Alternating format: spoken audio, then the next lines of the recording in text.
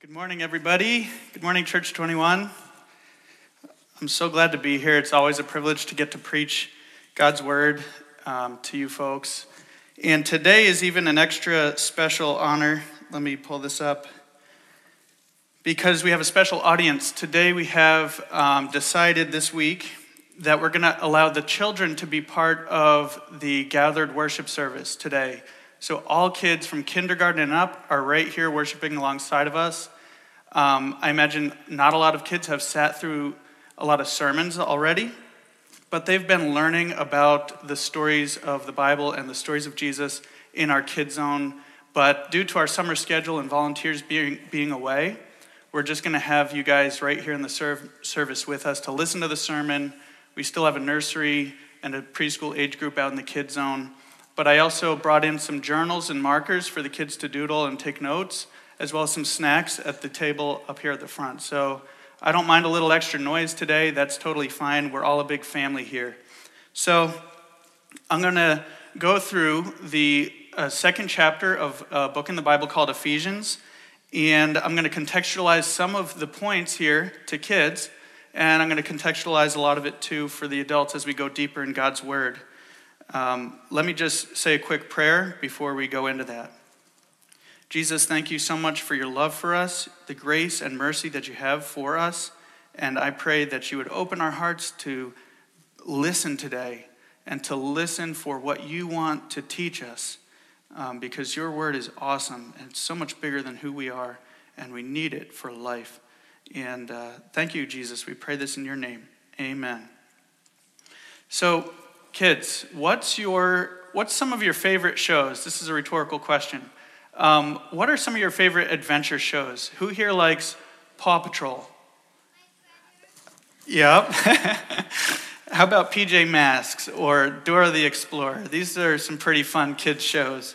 If you're familiar with some of these shows, you'll notice there's usually 3 points in these episodes. Most of these shows have a similar story where there's a problem. Someone needs help. And then a hero comes to save the day, and he fixes the problem and saves the people. And then the people are saved. And actually, these points are pretty common. Yes. These points are pretty common in a lot of the shows and movies that grown-ups watch too. These are parts of a big story that we all enjoy. So as you listen to a sermon, something that we speak and announce from God's Word, we see a lot of these same things too. There's a problem that we face, and we call that problem sin. And then God comes to save the day, and he sends a hero whose name is Jesus. And then the people are saved because of Jesus. And this true story of God rescuing sinners is something called the gospel. It means good news. And every week we come here to announce this good news and to celebrate who Jesus is. So that's what we're doing today. One author and pastor says it really well. He says this about the gospel and why we never go to something beyond the gospel. We come here and we preach the gospel every week. Tim Keller says that we never get beyond the gospel. I don't know if I have it up here. Oh, yeah. Okay, I'm interrupting my own quote. Hero comes to save the day. People are saved. All right, Tim Keller says, we never get beyond the gospel in our Christian life to something more advanced. The gospel is not just the ABCs, but the A to Z of Christianity. So today, as I preach the gospel from Ephesians 2, it may sound like the ABCs of Christianity to some of the kids here, because it's the first things you need to know. But it might also sound like the A to Z of Christianity to the adults here and the grown-ups here, because it's everything you need to know. It's the one thing that we talk about here. So this part of the Bible that I'm preaching from is called Ephesians. It's a letter that was written a long, long time ago by a pastor named Paul to his church. And he's going to look at 3 topics that we're going to look at today. We're going to look at a problem called sin. We're going to look at how God saves the day. And then we're going to see how how the people are saved and how we live in a relationship with God.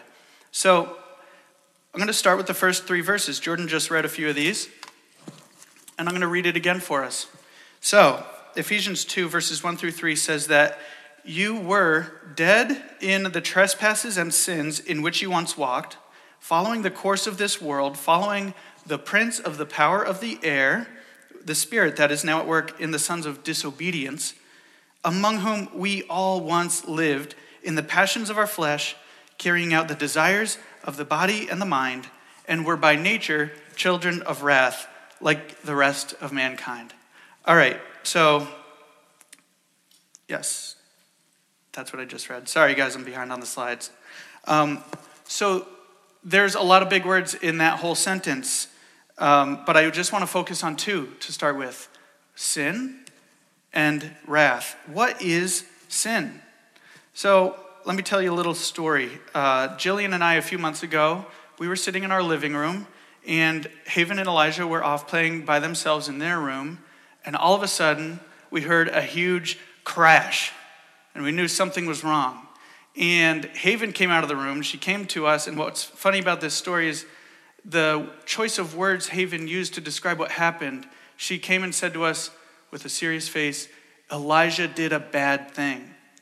And so she's 3 years old. She's trying to find the right words to describe what happened. And we went in, everything was fine, but apparently Elijah had a light bulb somehow and it broke. And it might make me sound like a bad parent, but everyone was fine. That's okay. But there was obviously a uh-oh moment. Something is broken. We need help. So she needed to come and get help because Haven and Elijah can't clean up that mess on their own.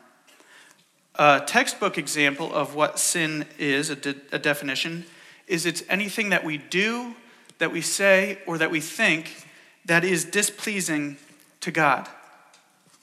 Or a more creative definition of sin from a children's author named Sally Lloyd-Jones. She says, what is sin? Sin is trying to get away from God who loves us.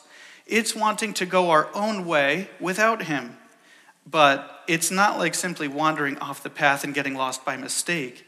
It's like a horse charging at full speed away from him.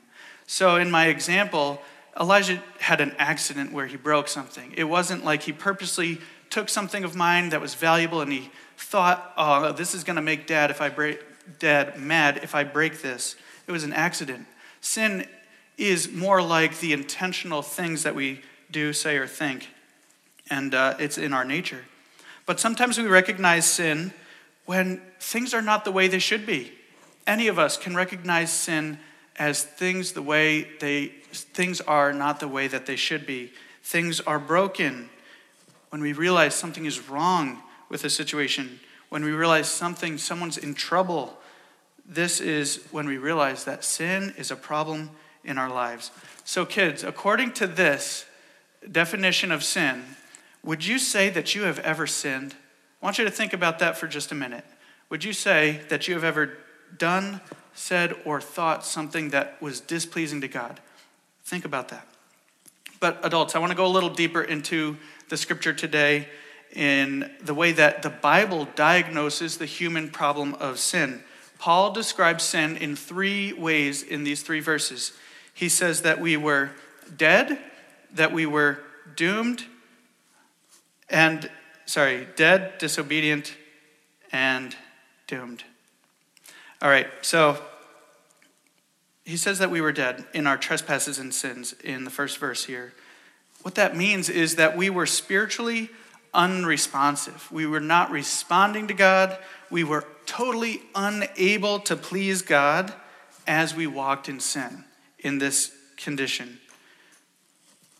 This is what Paul tells us here in the Bible, but what does the world tell us? Would the world agree with this definition or with this diagnosis? Oftentimes, the world tells us that we're actually basically good people, that we start off with a clean slate, and we can actually please God just by being good people. But is that what the Bible says? We see here that even a spiritually dead person, I would say, can actually accomplish great things. They can do a lot of good things. They can even do good humanitarian work, but still be unpleasing to God if they are in sin. We're all made in God's image and capable of doing good, But if we're not connected to God and alive in him, then that means that we are still in sin. This is what Paul is saying that we were all like when we were dead in sin. Second way he describes sin is he says we were disobedient. It says in the actual scripture here that we were following the course of this world. And behind that we were following the prince of the power of the air. That's a term for Satan, God's enemy. And that we were, who's at work in the sons of disobedience. So disobedience is part of our sinful condition. But this truth, even though it was written thousands of years ago, doesn't just stop applying to those people. It actually applies to us today. One commentator on this verse says it this way, that an unsaved person is controlled by the world's influences, by the values of the age, which are contrary to God's values. The unsaved assume the attitudes, habits, and lifestyles of the culture. So this is what it's like to be following the course of the world. Whatever the course of the world is in any given year, decade, century. And a lot of times we like to look back at history. We look back at previous generations and we see maybe some of the mistakes they made or some of the ways that they sinned. And it's easy to point that out. But we're often blind to see the influence of sin on our current attitudes and habits and our values and lifestyles. It's very easy to become blind to that.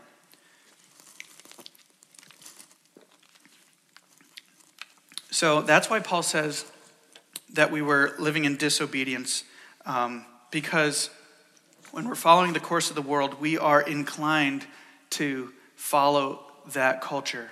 And actually, who's behind that is really God's enemy, who is Satan. He's moving these things, and he lays out the bait for us to take, and we're powerless against it when we're not connected with God.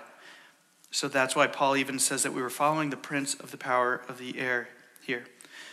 Thirdly, Paul says that we were dead, we were disobedient, and we were doomed. Here's how he describes this. He says that we were following the course of the world and that we were children of wrath like the rest of mankind. So, what is wrath? That's what I want to talk about for a moment. Kids, I asked a couple minutes ago if you would say that you had ever sinned. Based on what I described, if you've ever done something, said something, or thought something that would be displeasing to God. Well, if you said yes, you're right. You're right. And the Bible actually tells us that everyone in the world has sinned and falls short of God's glory. The Bible also tells us that there's a consequence, there's a result because of sin, and that result is death. But there's good news. We have a God who loves sinners. Okay? So that's what we're going to go on and talk about. But that means that we're all sinners, that we all deserve a consequence.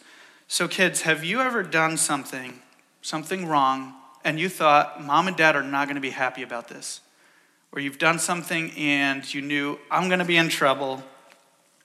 Or maybe you broke something that you had to repay, but you could not afford to pay back. What happened? Well, when we disobey in situations like this, of course we all need discipline. But when we talk about the word that the Bible uses here, it's a little different than punishment. I mean, it's a little different than discipline. It's more of the idea of punishment or wrath. So here's the big thing. God, because he's perfect, he does not allow sin to exist forever. He hates sin. So all the wrong things that happen, all the bad things that take place, God hates it. He will not allow it to go on forever. God's hatred towards sin is a good thing. It's part of his love. God's hatred towards sin is called wrath. So, adults, some of us don't like to talk about wrath. We think, it'll scare people away. It doesn't sound nice. It sounds mean. Why don't we talk about wrath? Well, here, I want you to imagine with me, imagine if God did not hate sin. There would only be really two alternatives.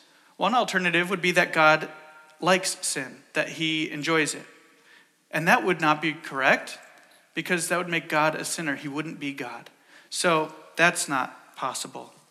The second alternative would be that at least God doesn't mind it, that he's not bothered by it, that he tolerates when things are wrong and when things when are broken and when people are hurt. But I don't think that's true either. We have a God who's perfect and loves us perfectly, so he has to hate sin, and that is a good thing. Where do we see God's wrath, guys? Many people think that the God of the Old Testament in the old stories in the Bible was full of wrath. And I've heard people describe that the God in the New Testament has kind of chilled out, that he isn't so angry anymore. Well, this isn't true either. God's wrath, his hatred towards sin, is consistent. He always hates sin, but right now we're in this period of time where God is patient with us. Are your parents ever patient with you? They allow you to keep growing and learning. Well, God is patient toward mankind, not wishing that anybody would perish, but that all would turn to him in repentance. But there is a future day when we're going to see wrath for the very last time. So, grown-ups here, I want us to look at a particular picture of this in the book of Revelation. I'm going to look at chapter 6. I'll pull it up here. Verses 12 through 17. This is John, who wrote the book of Revelation. He's looking at a picture of the last days, and he sees this. There was a great earthquake, and the sun became black.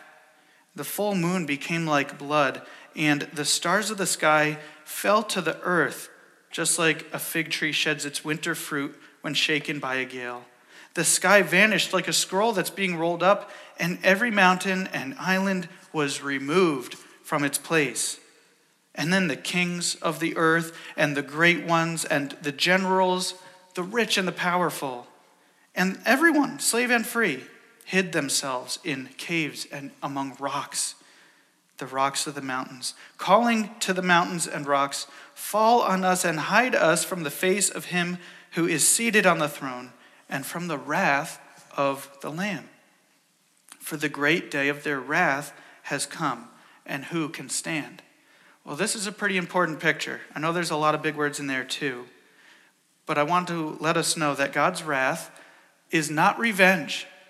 God's wrath is not a violent outburst. It's his justice towards sin. It's his justice towards what's wrong in the world. So fortunately, though, even though all have sinned, there's a hope for all because of the person who is sitting on the throne in this picture. He's a king, and his name is Jesus, and we call him a lamb. So, this is my first point, kids. Sin is a problem for everyone. But let's look at the second point, where God saves the day. I think we're ready for that. The best line of this chapter really comes in just 2 words. The next 2 words here, but God. So if you're reading in Ephesians with me, we see this. In verses 4 through 7. But God, being rich in mercy, because of the great love with which he loved us, even when we were dead in our trespasses, made us alive together with Christ. By grace you have been saved, and raised us up with him, and seated us with him in the heavenly places, in Christ Jesus, so that in the coming ages he might show the immeasurable riches of his grace in kindness toward us in Christ Jesus. Wow. We would be dead, we would be disobedient, we would be doomed, but God changes everything. So kids, sin seems like a pretty big problem, right? How do you think we can possibly get rid of it? We can't just decide to be nice people. That's not going to work. And really, we can't save up enough money or do enough good things to pay for the amount of bad that we've done, or the amount of ways that we've gone against God. Well, Paul says here, though, that God can save the day. We need someone who's bigger than us to come and save the day. And Paul says that God can do that, and that, in fact, God has already done that by sending his son Jesus to solve the problem. So, why would God do this? And how did God do this? These verses describe that God came to save us because of three things. Because of his mercy, because of his grace, and because of his love. Well, mercy and grace are really just like God's love. Mercy means that God loves people who are in need. So God saw that we needed him, and he had pity on us, and he came to love us. Grace means that God loves people who don't deserve it. So he saw our disobedience, and he knew that we didn't deserve his forgiveness, but he loved us anyway. This is what grace and mercy are. So imagine if you had done something wrong against, let's say, your parents. You broke something you couldn't fix or pay for, and you knew that what you deserved was punishment. Well, but imagine that instead someone else stepped in who did not deserve punishment, but stepped in and took the blame for you and actually exchanged it for a reward. Well, that punishment was God's wrath. That's what we just described. And it's already been taken by someone else. It's already been poured out on a Savior who paid the price of death that we talked about. And that's why we call Jesus, our Savior, a lamb. In the Old Testament, the old stories of God's people, when God's people knew that their sins deserved to be paid by death, what they would do is they'd take a pure, spotless lamb, they'd hold it, and they'd transfer their sin to the lamb so that their sin would go away with its death.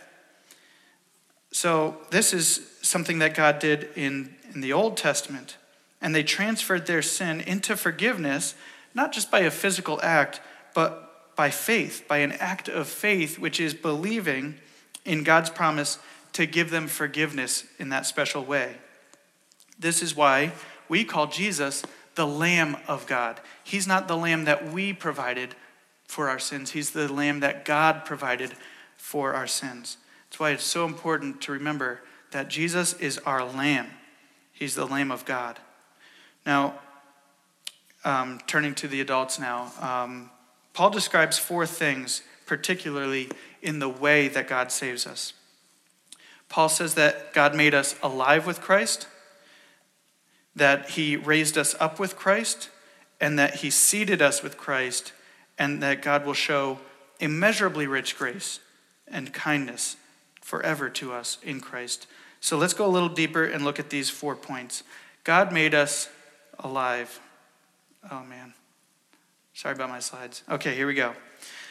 So, God made us alive with Christ. This is so important because just like the first time we were born into this world, the first time we came to life, Paul just described that by being born, we were by nature sinners. We were already sinners as we began life. And he says that by nature we were children of wrath. But God undoes that. He reverses that when he says, now we are made alive spiritually. When he made us alive in Christ. We've been born, it's like we've been born a second time. And in Jesus, we are not just made into a nice person, we're actually made into a new person. And we have new inclinations, a new ability to walk, really.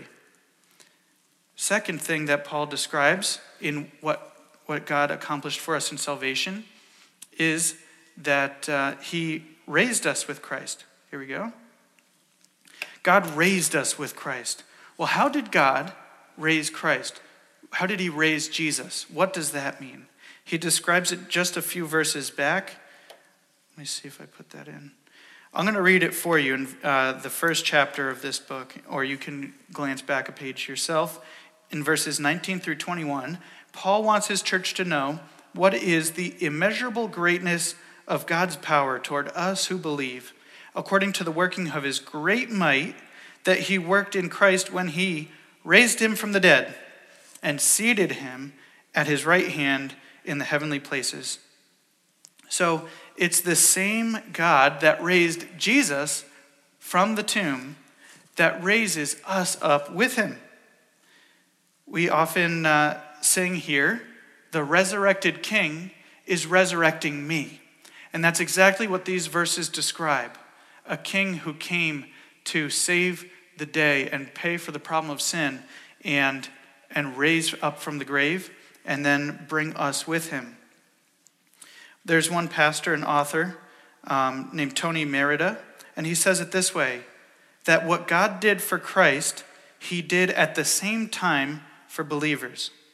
In some astonishing way, when Jesus Christ got out of the tomb 2,000 years ago, Tony Merida got up with him. Church 21, can you say the same for yourselves today? Can you fill in the blank here? In some astonishing way, when Jesus Christ got out of the tomb 2,000 years ago, Jordan Weeks got up with him. Jeff Wright got up with him. Mike Gockley got up with him. Can you say that for yourselves? These verses describe how that has been accomplished for you by God. He raised us with Christ. Next, it says that God seated us with Christ. What does this mean? Well, we just looked at this interesting picture in the book of Revelation, where in the end, there's a lamb on a throne. And in that final scene, there's going to be really two types of people. There are going to be those who are before the throne in front of the lamb, and there will be those who are seated on the throne next to the lamb. These verses are saying that while Jesus is on his throne, we who believe in him are there with him, never again to be overcome by sin. The price of wrath that we fully deserve to pay, already paid in full. This is amazing hope. And it says again, in the end, that God will show us immeasurably rich grace and kindness to us forever in Christ. He's going to dispense grace, and we are going to display grace forever in Jesus. So as we received grace, we're also going to display his grace. And what this is going to look like is we're going to be like trophies of grace that say, look what God has done with such a mess. Look what he has done. And a trophy, though, doesn't get any credit for itself. It only speaks to the victory or the accomplishment of the hero, the person who won and accomplished the trophy. Jesus left heaven, he came to earth, he died for you, and rose again for the joy that was set before him. And that joy is you. You are the prize that Jesus ran for. He didn't lack anything. He lacked nothing, but he came for you, and he will put you on display. Really, he'll put his grace and his kindness on display in you forever. So Timmy is going on this great race across Canada. He's riding his bike 8,000 kilometers or so across Canada. Jesus came and he ran an even greater race because there was a joy set before him. There was something waiting at the finish line that he didn't lack, but he wanted it, and that's you. We are going to display that glory. So guys, we've seen a few things here. I'm going to wrap up in just a moment. We've seen the problem of sin. We've seen how God came and saved us from sin through Jesus. But now what? What do we do now? What does our relationship with God look like? Paul describes it in the final verses here of this chapter, or first section of this chapter, verses 8 through 10, if you want to read along with me. Paul says that by grace you have been saved through faith, and this is not your own doing, it is the gift of God, not a result of works, so that no one may boast. For we are his workmanship, created in Christ Jesus for good works, which God prepared beforehand that we should walk in them. So God describes us as a workmanship, like a work of art, like a new sculpture, poem, song, painting, or his workmanship. What does this look like for us, though, now? We see that Jesus has already come and already accomplished these realities. They're already true, but obviously we're not living exactly in that reality right now until Jesus returns. Jesus is going to come back and we're going to join him in heaven. So in the meantime, here's what this looks like. Paul says that we are God's workmanship, but there's a few things we have to understand about that. First thing is that our salvation is a gift. Second thing is that we can't boast about it. The third thing is that it's meant to be active. We do good works because of our salvation. So here's the first thing to understand. It's a gift. God's grace is a gift, right? What about faith? Do we contribute faith to earn God's grace, or is that part of the gift too? We often understand that grace is part of that gift, but I think sometimes we think this too. We think that God gave the grace, and I give the faith, and by that transaction, I get salvation. But according to Paul here, when he says that this is not of yourselves, it is a gift of grace, of God, he's saying that the whole package, the grace and the faith, are both part of that gift. So the grace, the faith, it's all a gift. Otherwise, we could say, well, I get credit for my salvation to the degree that I had faith. And that's kind of what sets me apart from anyone else, is that I'm a person of faith. But really, the only human response here is to believe in that gift, to believe in the Savior. But God, in fact, gifts us the faith required to believe in the Savior. So, second point is that we can't boast. The only boasting, the only bragging that we can do is to brag about Jesus, to talk about him, and to make his name famous. We did nothing to earn our salvation. We did nothing to buy it or pay for it. And so we have nothing that we can talk about, to brag about, except for Jesus who bought it for us and gave it to us. It's commonly explained this way, that God in his grace sent Christ to live the life we could not live, to die the death we should have died, and rise on our behalf. And in that picture, which is the gospel, the glory only goes to God. But what do we do now? What do we do with it? Our faith must be active in good works, not just passive. We don't just say, yay, I'm so glad that God saved me from sin. Now I can live a peaceful, happy life for the rest of my life. It's actually meant to be more active than that. So what does that look like? What are these good works that Paul is describing here? This should motivate us. So we used to be, as Paul described in the first picture, we used to be spiritually dead. We used to be incapable of doing good works. Well, just like a dead person cannot raise a finger. Paul says we used to walk in sin, but now God has prepared good works in Christ for you to walk in. He's sovereignly already prepared good things for you to do. He's already placed them in your calendar. But now that we've been made alive, instead of previously being dead, we can go and do those because our instincts, in fact, have changed when we've become new and made alive in Christ. We actually are able, by instinct, to do good works at home, at work, in our neighborhood, and everywhere because of this, because of what he's prepared for us.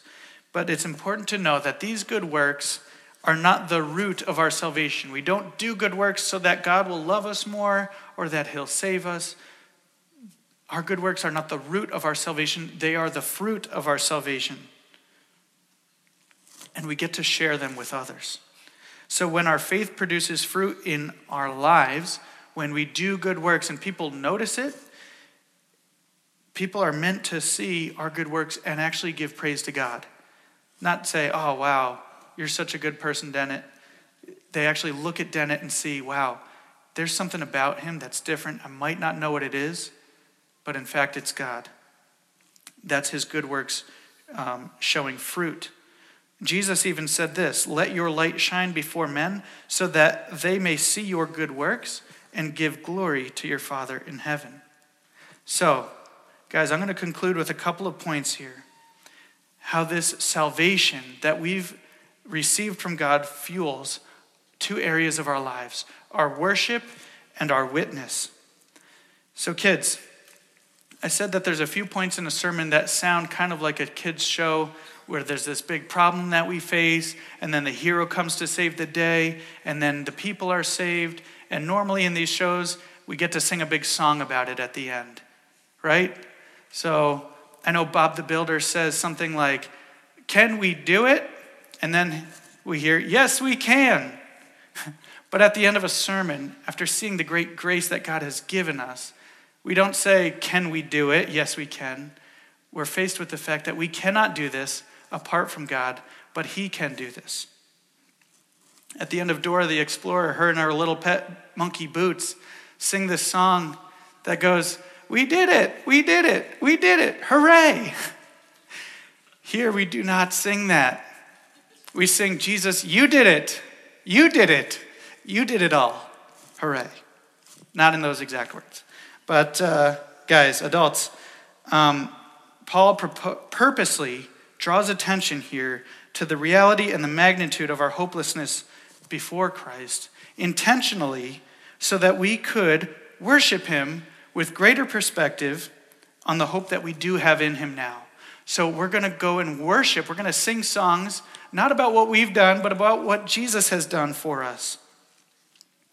And later in this chapter, Paul actually says to remember the time that you were separated from Christ.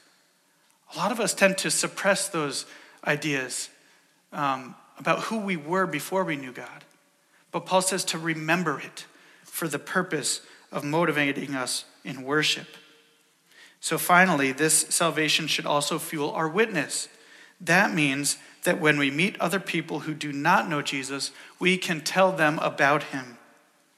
The people who are not on the throne in this final picture with the Lamb are going to be standing in judgment of his wrath. Paul says that before we knew Jesus, we were without God. We were without hope. And that means that there are millions of people right now in this city who do not know God and who do not have that hope unless we tell them. So let's ask God today to show us the good works that he has prepared beforehand for us in Christ to walk in this week. Let's pray and ask God to show us those opportunities and witness to his great glory. So let's pray, and then we're going to respond by singing awesome songs to Jesus. We're going to respond by taking communion, which is this bread and this wine or juice that shows us a picture of what Christ's body was like when it was broken for us. We take that to remember him. And we're going to give what God has given to us, we're going to give some of that back to him by giving him a tithe or an offering from the money that he's provided so that he can reach more and more people in this city and make his name great and famous. So let's pray for all this today, guys. Lord God, thank you so much for the grace and mercy that you have towards us. You are reigning on your throne. You're the best king, and you are a mighty king, and you don't tolerate any bad things to happen forever. So you're going to wipe out sin. But Lord God, we need a Savior because we are sinners. So Jesus, we need you to come and take that sin from us. And we know that you've done that by coming to live a perfect life we could never live. And you died on a cross, the death that we deserved. You took all of God's wrath away, and instead you hold out your hand and you offer us a gift to unwrap. And that gift is your grace and faith to believe in you, our Savior. Jesus, please open that gift for us today. Give us the faith we need to believe, and give us the opportunities this week to proclaim your awesome name, and help us right now. Be with us as we worship your greatness, God. Amen.